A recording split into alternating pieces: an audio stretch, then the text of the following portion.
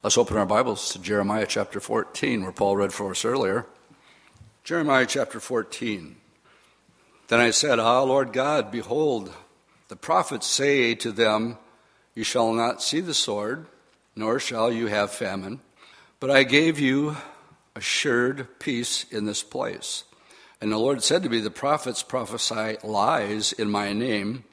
I have not sent them, commanded them, nor spoken to them. They prophesy to you a false vision, divination, a worthless thing, and a deceit of their heart. Therefore, thus says the Lord concerning the prophets, who prophesy in my name, and whom I did not send, and who say, sword and famine shall not be in this land. By sword and famine, those prophets shall be consumed. And to the people to whom they prophesy shall be cast out in the streets of Jerusalem because of the famine and the sword. They will have no one to bury them, nor their wives or sons or their daughters, for I will pour their wickedness on them. Therefore, you shall say this word to them. Let my eyes flow with tears night and day. Let them not cease. For the virgin daughter of my people has broken with a mighty stroke, with a very severe blow. If I go to the field, and behold those slain with the sword, and I enter the city, then behold those sick from the famine, yes, both prophet and priest go about in the land that they do not know. Let me just give you the background here from where we were last Sunday, because what's happened up to this point, Jeremiah has been prophesying during the time of a very good king whose name was Josiah. And he was the one who found the scriptures when they did a building project on the temple.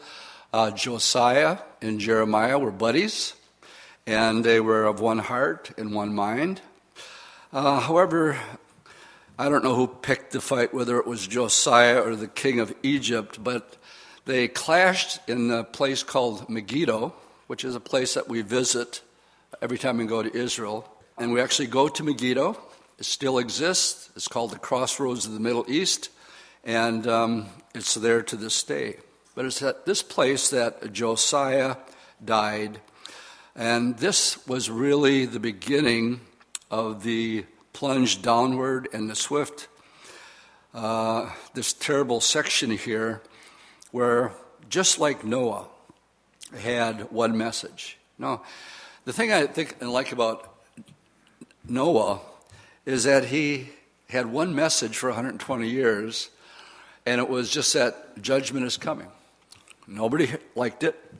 Nobody responded to it. And yet, the Bible says that he was faithful in his generation.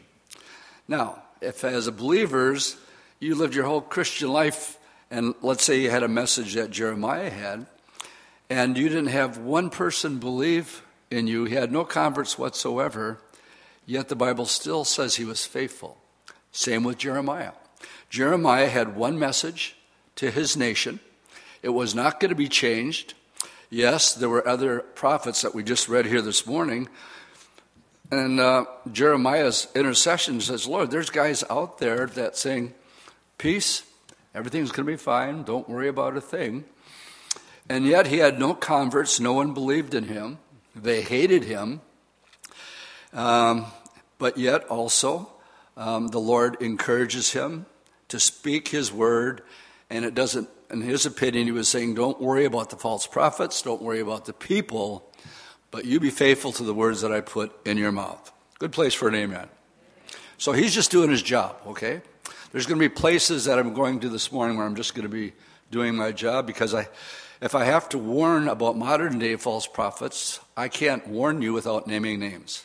And so we're going to go there. Believe me, I have something to offend everybody this morning. Okay? So, not only did the people not believe in him, but again, we had these false prophets telling the people just the opposite of what Jeremiah was saying. I want to turn to chapter 23 and add a little bit more to this. It's a continuing theme through the book of Jeremiah. I realize it's repetitive, but it is the message of the book of Jeremiah. In chapter 23, verse 16, thus says the Lord of hosts, do not listen to the words of the prophets who prophesy to you. They make you worthless. They speak a vision of their own heart, not from the mouth of the Lord. They continually say to those who despise me, the Lord has said, and I have this underlined, you shall have peace. And to everyone who walks according to the imagination of his own heart, no evil is going to come upon you. Sounds seeker-sensitive to me. For who has stood in the counsel of the Lord and has perceived and heard his word? Who has marked his word and heard it?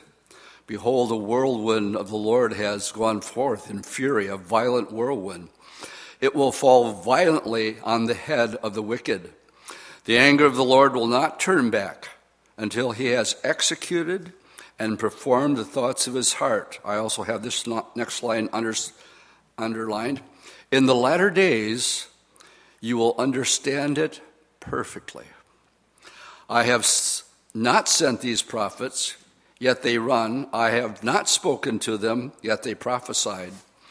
But if they stood in my counsel and had caused my people to hear my words. Now, the criteria, Jeremiah is a true prophet. And the test of a prophet in the Old Testament is laid out for us in the book of Deuteronomy chapter 18. And I'm going to have you turn back to that at this time, give you a little moment to say it. And I want to talk about this in two sections because, again, Jesus said the volume of the book that we're studying this morning is all about him, even in Deuteronomy. So what was the standard, the criteria? Well, Jeremiah said they were going to go into captivity for 70 years. Well, bottom line, either they do or they don't. And at 70 years, yes or no. Looking back at history, we can judge that Jeremiah was a true prophet, for indeed they went into captivity for exactly 70 years. And chapter 18, verses 18 and 19, is not about a false prophet, but it's actually a prophecy concerning the Lord Jesus Christ. He says, I will raise up for them a prophet, verse 18, from whom is among their brethren, and he will put my words in his mouth, and he will speak to them all that I command him. And it shall be, whoever will not hear my words, which he speaks in my name, then I'm going to require it of him. Now, in my column, I have Acts 3, verse 23, which is, again, one of the things, gang, as we go through the Bible chapter by chapter, verse by verse, is, again, you see the connection, the places that were, this is a prophecy that's going to be quoted in Acts 3, and I'll quote it, verse 22 and 23. For Moses truly said to the fathers, Deuteronomy, of course, is part of the first 5 books of Moses, the Lord your God will raise up for you a prophet like me from your brethren. Him you will hear in all things, whatever he says to you. And it shall be that every soul who will not hear that prophet will be utterly destroyed from among the people. So this is a prophecy, the first two. But then we switch gears when we read 20 through 22. The Lord is the one who established the litmus test, if you would, of what determines a false prophet from a true prophet. Verse 20. But the prophet, so it's in comparison, Jesus only said those things that were true and came to pass. But the prophet who presumes to speak a word in my name, which I have not commanded him to speak, or who speaks in the name of some other god, that prophet shall die. And if you say in your heart, how shall we know the word which the Lord has not spoken? Well, when a prophet speaks in the name of the Lord, if the thing does not happen, or it does not come to pass, that is the thing which the Lord has not spoken. That prophet has spoken presumptuously, and you're not to be afraid of him. So what's the test? If he says it, and it doesn't come to pass, then he's a false prophet. What was the penalty? Death. that person shall not live. So what was happening, this was a criteria in the Old Testament for a false prophet. But now let's fast forward, and we have to ask the question, do prophets exist today? In New Testament times, for that we need to turn to 1 Corinthians chapter 12 in the New Testament. 1 Corinthians 12 is basically 12, 13, and 14, and the Corinthian church is really messed up. And yet they were operating in all the gifts of the Spirit. And so it actually begins, chapter 12, verse 1, now concerning spiritual gifts, brethren, I don't want you to be ignorant. Well, I don't want you to be ignorant of what the Old Testament prophet standards were and what the New Testament standards. And the first question is, are there true prophets of God today? So this whole chapter is about spiritual gifts. Paul gets into the whole dialogue that I'm not any more important than anybody else, because we read here the eye can't say to the hand, I have no need of you. You all are important parts, and you need to recognize that you have gifts and that you're to exercise your gifts. And as far as prophets and apostles, we need to go to verses 28, where it says, now God has appointed these in the church first. So in one sense, there is a priority of importance, but in another sense, we should never take the attitude that I'm more important than you. Matter of fact, the Lord teaches just the opposite. Deny yourself and consider others more highly than your own self. But in verse 28, God has appointed these first in the church, apostles. Now, and I won't be dogmatic about this, I personally believe that the criteria of apostles was that you had to be an eyewitness of the resurrection of Jesus Christ. When Judas was killed himself, Peter took it upon himself to cast lots, and they picked a guy. But he had to be somebody. The criteria was he had to be an eyewitness. I believe there were 12 apostles. When you go to the book of Revelation, you're seeing the New Jerusalem. It says there was 12 gates and 12 walls, 12 names of the tribes of Israel, and 12 names for the disciples, the apostles. I believe they were only for those who were eyewitnesses. But then it gets into prophets and second prophets. Now I know there's prophets because I'm going to give you an example in just a bit. Third, teachers, then miracles, then gifts of healing, helps, administration, various kinds of tongues. Then the hypothetical question. Are all apostles? No. Are all prophets? No. Are all teachers? No. Are all workers of miracles? No. Do all have the gift of healings? No. Do all speak with tongues? No. Do all interpret? No. But earnestly desire the best gift, and now I'm going to show you a more excellent way. Now, between chapters 12 and 14, you have chapter 13. Between this, we have the love chapter. And Paul says, he uses the illustration, though I have all these gifts, but if I'm not moved because of my love for Jesus Christ and his love for me, then he says I'm wasting my time. I'm nothing more than a clanging bell and a clanging cymbal. I'm making a lot of noise. He says it has to be rooted in love. And in all of chapter 14 is the exercise primarily of the gift, the use correctly and the misuse of tongues, but it does get into the area of when somebody would prophesy. So let me draw your attention to the guidelines we have in the New Testament for those who legitimately are called to a prophetic ministry and have the gift of a prophet. Well, let me just give you an example. I'll quote one. Acts 21, Paul was on his way to Jerusalem, and in verse 10 it says he stayed many days. There was a certain prophet named Agabus who came down from Judah. And he had come to us, he took Paul's belt, and he bound his hands and his feet and said, "Thus says the Holy Spirit," or "Thus says the Lord." Now he's speaking as a prophet. "So shall the Jews at Jerusalem bind the man who owns this belt and deliver him into the hands of the Gentiles." Now, when he heard these things, both we and those from that place, we pleaded with Paul not to go to Jerusalem. "Paul, don't do it. This is what's going to happen." And Paul says, "Why do you guys do that? Why do you break my heart and make me weep?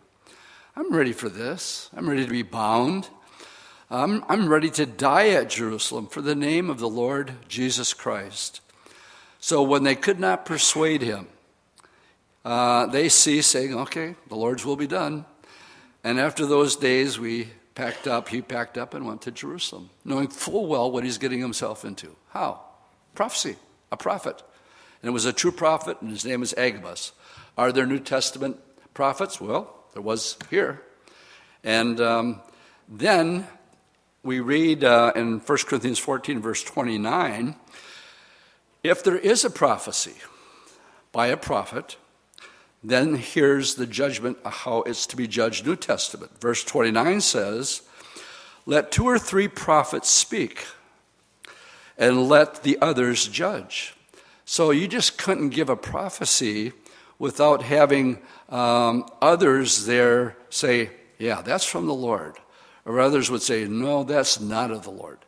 So if a prophecy was given, it could only be 2 or 3, and then it had to be judged by those that were there. But if anything is revealed to another who sits by, let the first keep silent.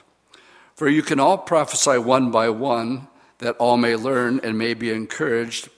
And the spirits of the prophets are subject to the prophets. Now this is important today. This verse here needs to be applied with all the shenanigans we see in some hyper-charismatic circles. The spirit of the prophets are subject to the prophets. What does that mean?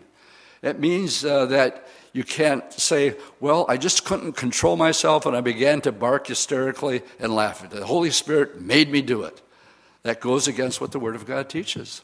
That spirit can be controlled. You can exercise it or choose not to. You have authority over it. That's exactly what's being said. So whenever you hear somebody say, "I just couldn't control myself from falling down. It just happened," that's not biblical. The spirit is subject to the person.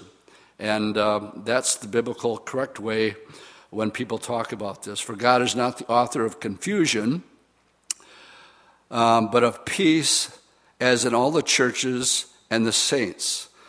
And the bottom line in verse 40 is, "Let all things be done decently and in order."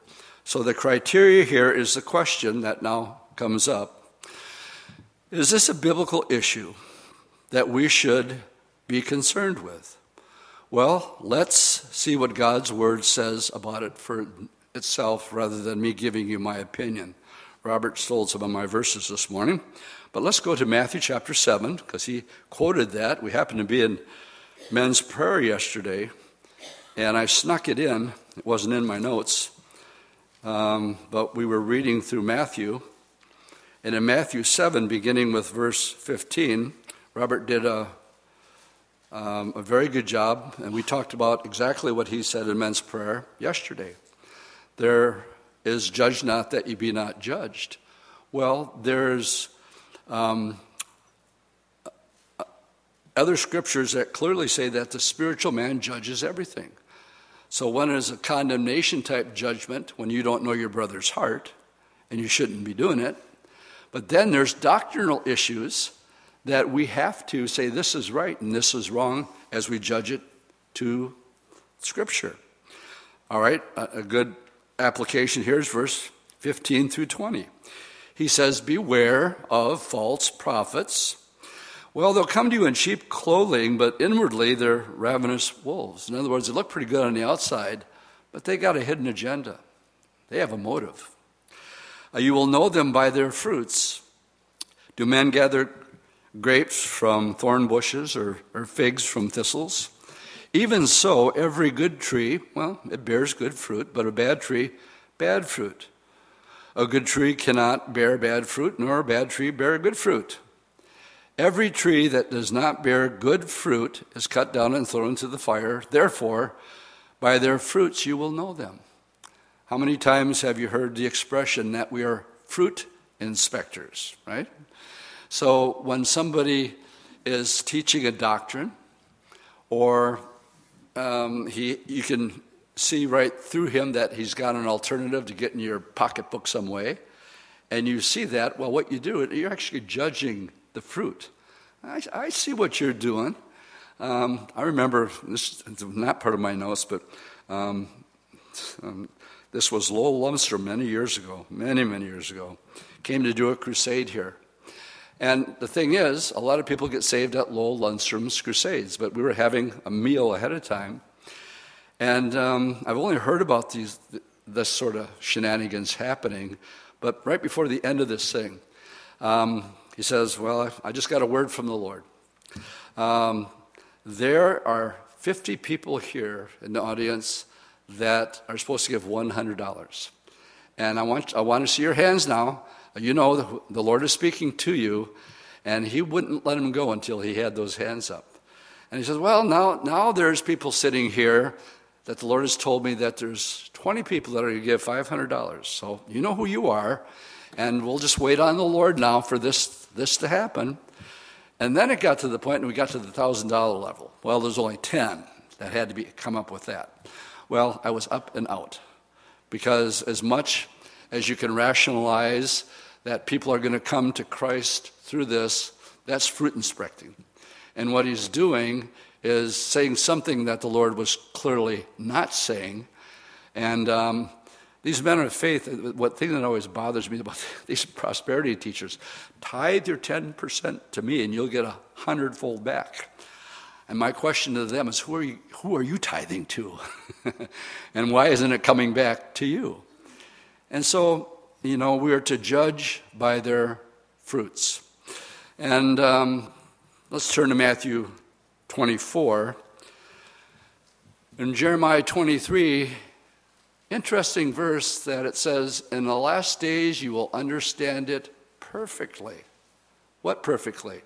False prophets in the last days. Matthew 24 is an answer to a question, Lord, what's it going to be like in the last days? Now, 4 times, and the very first thing he says in verse 4 is, take heed that no one deceives you, for many will come in my name, saying, I am Christ, and deceive many. Now, that's verse 5. Go to verse 11. Many false prophets will rise up and deceive many. Go to verse 24. For false Christs and false prophets will arise and show what? Great signs and wonders, and do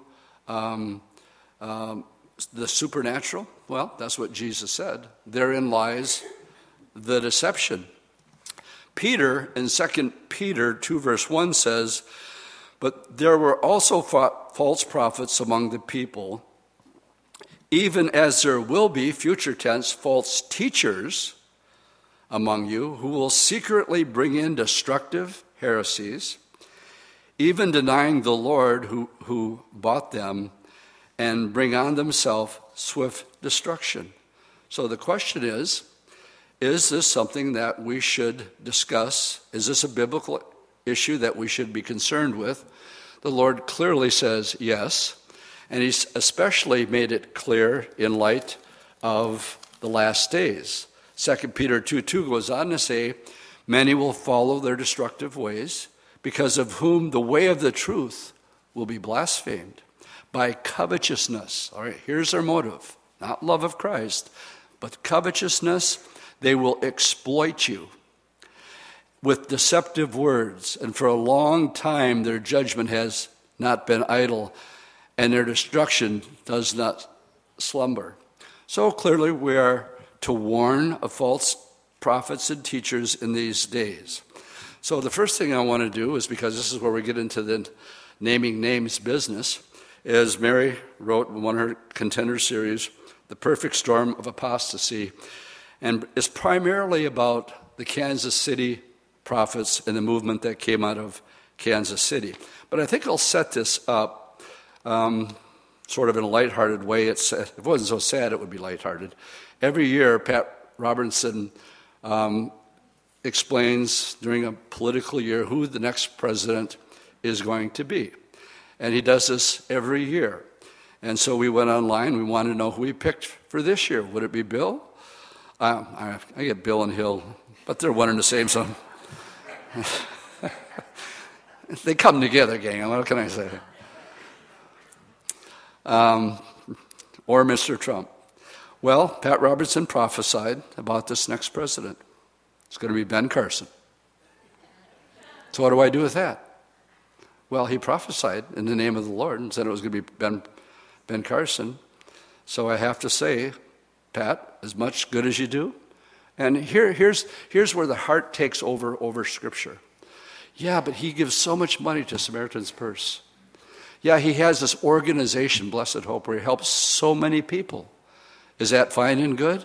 Absolutely. Should we be doing it? Absolutely. But having said that, we can't let my emotion, and this is where the social gospel is so damaging and hurtful, because it's replacing, you need to repent, give your life to Jesus Christ, pick up your cross and follow him.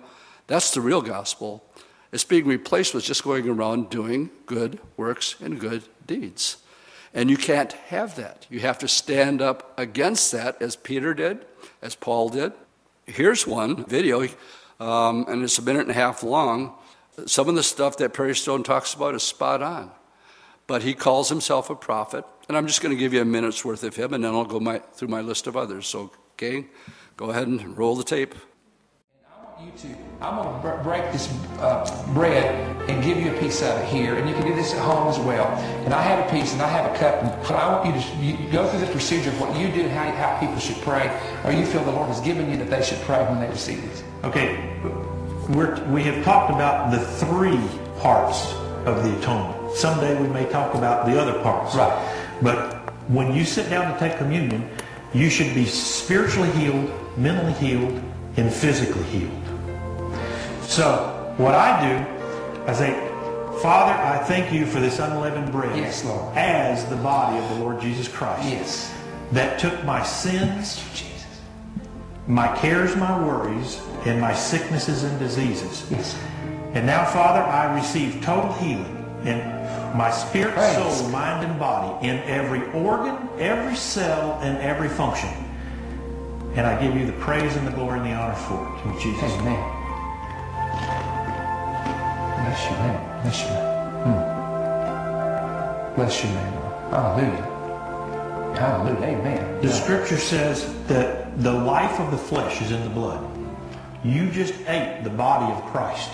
You're holding the blood of Christ.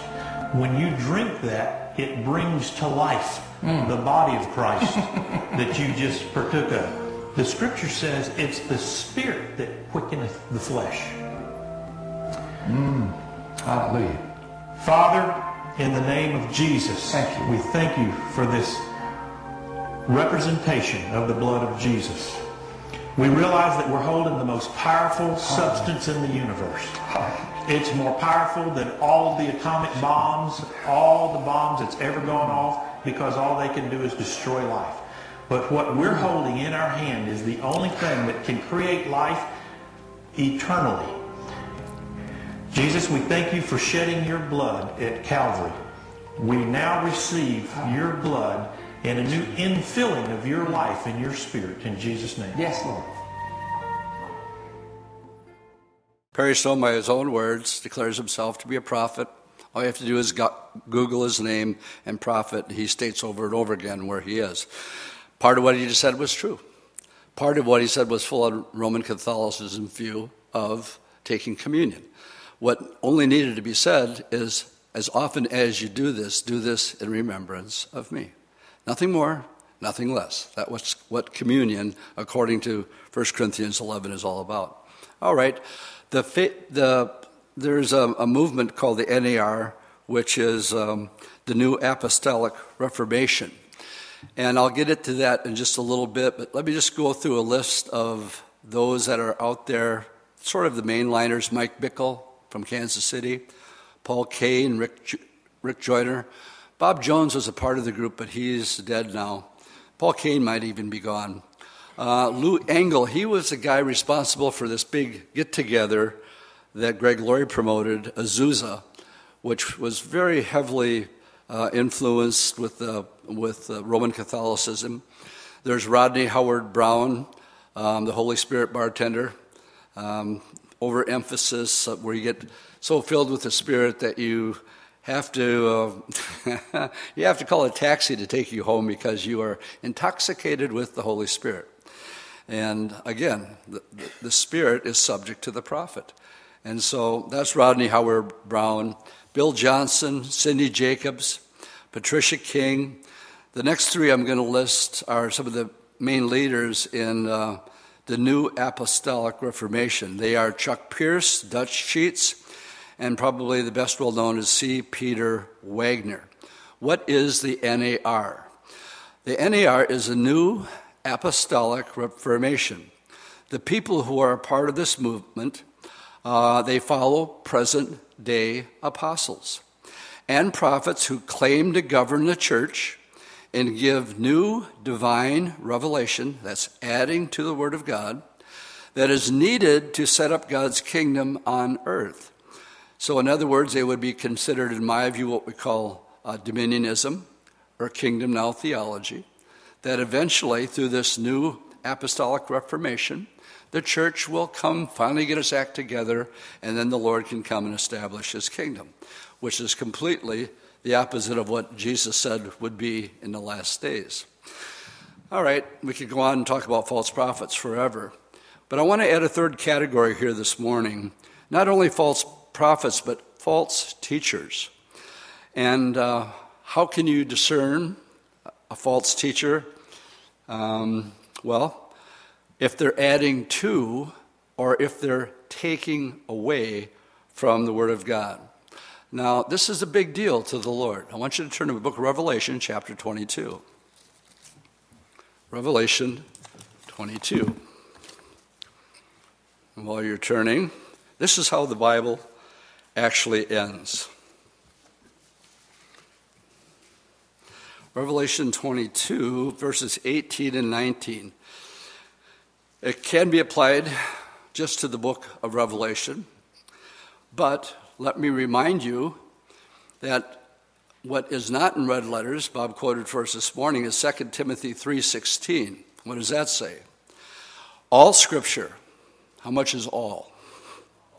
All. What does that mean in the Greek? All. All means all, okay? All Scripture is given by inspiration of God. It is profitable for doctrine, for reproof, for correction, for instruction in righteousness, that the man of God may be complete, thoroughly equipped for every good work. What is that telling me? That if you know and study the Word of God, it'll have directions and answers for every aspect of your life. Somebody want to give me an amen on that? That's what it's saying. Now, let's say I've been wanting for months for Robert to come up and talk about red letter Christians. And I asked him to do so this morning. And as we see here in the last couple of verses, verse 18 of chapter 22, here the Lord is saying, "For I testify to everyone who hears the words of the prophecy of this book, if anyone adds to these things," all right, the New Apostolic Reformation has words from God that are adding to Scriptures. Well, we'll add to him the plagues that are written in this book. Now, if anybody would take away, now we're talking red letter Christianity. If anybody takes away from the words of this book, God will take away his part from the book of life, from the holy city, and the things which are written in the book. So the Lord has strong words to say about red letter Christians. One of my jobs as a pastor is to warn the flock against wolves or people that would try to make merchandise of you. Therefore, it's one of the reasons we have to name names. As Bob said correctly, the main two figures of this is Tony Campolo, but also Shane Claiborne, Brian McLaren, Jim Wallace, as you mentioned, Bill Hybels' wife, Lynn, and locally, Bob Lenz, Life Promotion, writes for them. And so we have our own local, very well-known person in the community, especially with Life Fest going on. At this point, some are thinking, oh, Dwight, you're so critical. And they're just adding a little here, and they're just taking away a little there. Why make such a big deal out of it? Well, just a simple glass of water here. Tastes pretty good, by the way. Tastes great. But this here is just a little jar of arsenic, okay? Nothing to it. Maybe add just one drop. One drop. Who wants to drink? Who wants to drink? I ain't going to drink it. What does the Bible say? A little leaven, just a little, leavens the whole lump. And a little leaven can permeate the whole church. And I can't think of a better example than having something pure. This is pure. But you take a little bit away, or you add just a little bit, and you can have a destructive heresy. And if they can add to or take to, why can't you? If you want to endorse the homosexual lifestyle and gay marriage and everything that goes along with it in our society, then you got to get rid of the black letters, because that's where it's mentioned. And so we have what's being replaced. If you would turn with me to the book of Colossians at this point. Colossians chapter 2.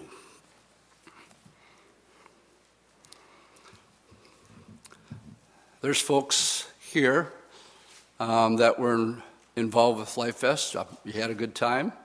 One of my closest Calvary Chapel pastor friends, his boy is Jeremy Camp. Jeremy's as solid as they get with the Lord. He was there. Randy Stonehill was there, a good friend of mine. And there were good men of God there. But here's where the mixture comes in, because they mix it in with many people who are simply motivational speakers and women pastors. Laurel Bunker. We had Kenneth Casimir, who is the psychiatric consultant for Life Fest. And so now we have psychology being a part of the course, even to be involved for the staff of Life Fest. If you're in Colossians chapter 2, verse 8, this is what we're told. He says, beware. Beware lest anyone cheat you through philosophy and empty deceit according to the tradition of men. Psychology, gang, is a teaching, Freudism, that analyzes the human psyche and culture, and it determines and helps your stability as a human being, and that's the job of a psychiatrist, according to the basic principles of the world and not according to Christ. For if in him dwells the fullness of the Godhead bodily, and you're complete in him who is the head of all principalities and powers. Many other motivational speakers that were there. And then this morning, they had communion on the main stage, but in another area, they had the head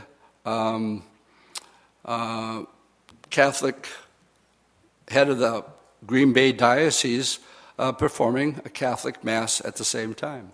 What does that do? It causes confusion. It presents ecumenicalism, and it presents that we can all get along and we can all be together as one. And my answer to that is Jesus said, don't think that I've come to do that. I have not. I haven't come to bring peace. I haven't come to bring unity. I've come to bring the sword, division, that in your own families you're going to have those that are going to be nothing wrong with that, and those who know their Bible says there's a lot wrong with that. And there happens to be a lot of false teachers in our world today that need to be exposed. They need to be called out as wolves, just as the Lord himself did with the scribes and the Pharisees. All right. The major false prophet that we need to begin to wind up with is in Revelation chapter 13, so let's go there. Revelation 13. When Jesus talked about would deceive with great signs and wonders, it's interesting to me in Matthew 24 that it's after he talks about the abomination of desolation. Now, just as John the Baptist was a true prophet and the forerunner to the Lord Jesus Christ, he was a true prophet. Matter of fact, Jesus said he was the greatest one that ever lived. And you know what? He never did one miracle. Not one. All he did was be the forerunner for the Lord, a voice.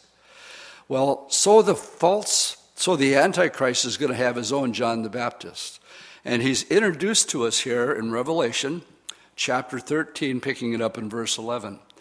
This is the one who is going to be responsible for the mark of the beast. And we pick him up in verse 11.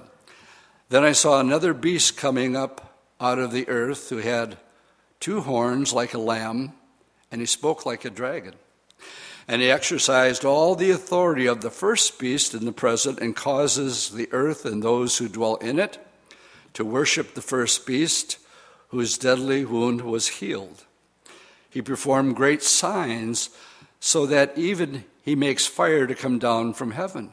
Well, Moses and Elijah were just doing that just a little bit earlier before the Antichrist had him killed. So he's duplicating these wonders. And then it says he deceives those who dwell on the earth by those things which he was granted to do in the sight of the beast, telling those who dwell on the earth to make an image to the beast who was wounded by the sword and lived. And he was granted to give breath to the image of the beast. Now this is what the false prophet is doing, that the image of the beast would both speak and cause as many that would not worship the beast to be killed. Now, John the Baptist was known for his anointing of Elijah being upon him. But he never says, unless you don't follow Jesus, I'm going to take your head off. Well, this false prophet does. He says, if you don't worship the beast, then you're going to be killed. And he caused all, both small and great, rich and poor, free and slave, to receive the mark on the right hand or their forehead. And you can't buy or sell except the one who has the mark or the name of the beast or the number of his name. Here's wisdom. Let him who has understanding calculate the number of the beast, for it is the number of the man, and his number is 666. Whatever happens to this guy? I'm glad you asked that question this morning. Let's find out. Revelation 19. It's what's going to happen to all false prophets, all those that teach from this word or speak in the name of a prophet. The Bible says I'm going to be held more accountable than you because I'm teaching from this pulpit right here this morning. But what happens to them in chapter 19, verse 19, it tells us that I saw the beast and the kings of the earth and the armies gathered together to make war against him who sat on the horse against his army. This would be the second coming of Jesus Christ. And it says the beast was captured, and with him the false prophet, who worked signs and he deceived those who received the mark of the beast and those who worshiped the image. These two were cast alive into the lake of fire burning with brimstone. Then the rest were killed with the sword that proceeded from the mouth. And notice this verse and how it's going to tie together with Jeremiah. And it says, and the birds were filled with their flesh. But the fate of the false prophet and the Antichrist straight into the lake of fire. Our last verse this morning comes from the book of Jeremiah. Back to our text, we're in 14, but I want to read one verse from Jeremiah 15, and that verse is 3. As we make our way through the scriptures, here's Jeremiah. Not a good thing to say. He didn't leave anybody going home happy that day. He's pouring his heart out and saying, Lord, I'm telling him one thing, And the other prophets are saying just the opposite. And the Lord is basically saying, I'll take care of them. So in chapter 15, verse 3, here's their outcome. And I will appoint over them 4 forms of destruction, says the Lord, the sword to slay, the dogs to drag, and then, interesting, the birds of the heaven and the beast. The same outcome of the false prophet in Revelation is the same guys that were speaking falsely in the name of the Lord, saying, Lord, the Lord said, I'm going to take care of them, and the birds are going to eat their flesh also. The last verse, if you don't think this is pertinent for the times in which we live, is go back to Jeremiah 23, and let's just see if we have a better understanding. Here, the Bible tells us in verse 20 that the anger of the Lord will not turn back until he executes and performs the thoughts of his heart. And then he throws us in. In the latter days, you will understand it perfectly. Why do you suppose the Lord would tell us that? Because we are inundated with false Christs, false prophets.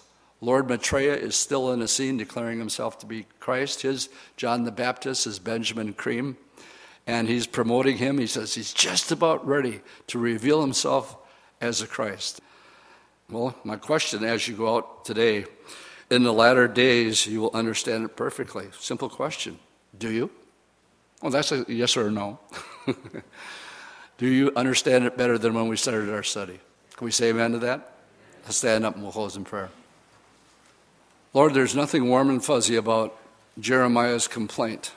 And sometimes, as we go through the scriptures again, if we're going to do it chapter by chapter and verse by verse, we can't dodge the tough stuff. And when it comes to the place that we have to expose false teachers and false prophets, you're the one who told us that we need to judge them. And when their prophecies don't come to pass, then we're to mark them as false prophets and not to have anything to do with them. So how grateful we are, Lord, that just as you warned the disciples when they ask you, what's it going to be like? The very first thing you said, look out. There's going to be false teachers, false prophets, and false Christs. Thank you, Lord, that you love us enough to give us a heads up on what to look out for, what to endorse, what not to. In Jesus' name I pray. Amen.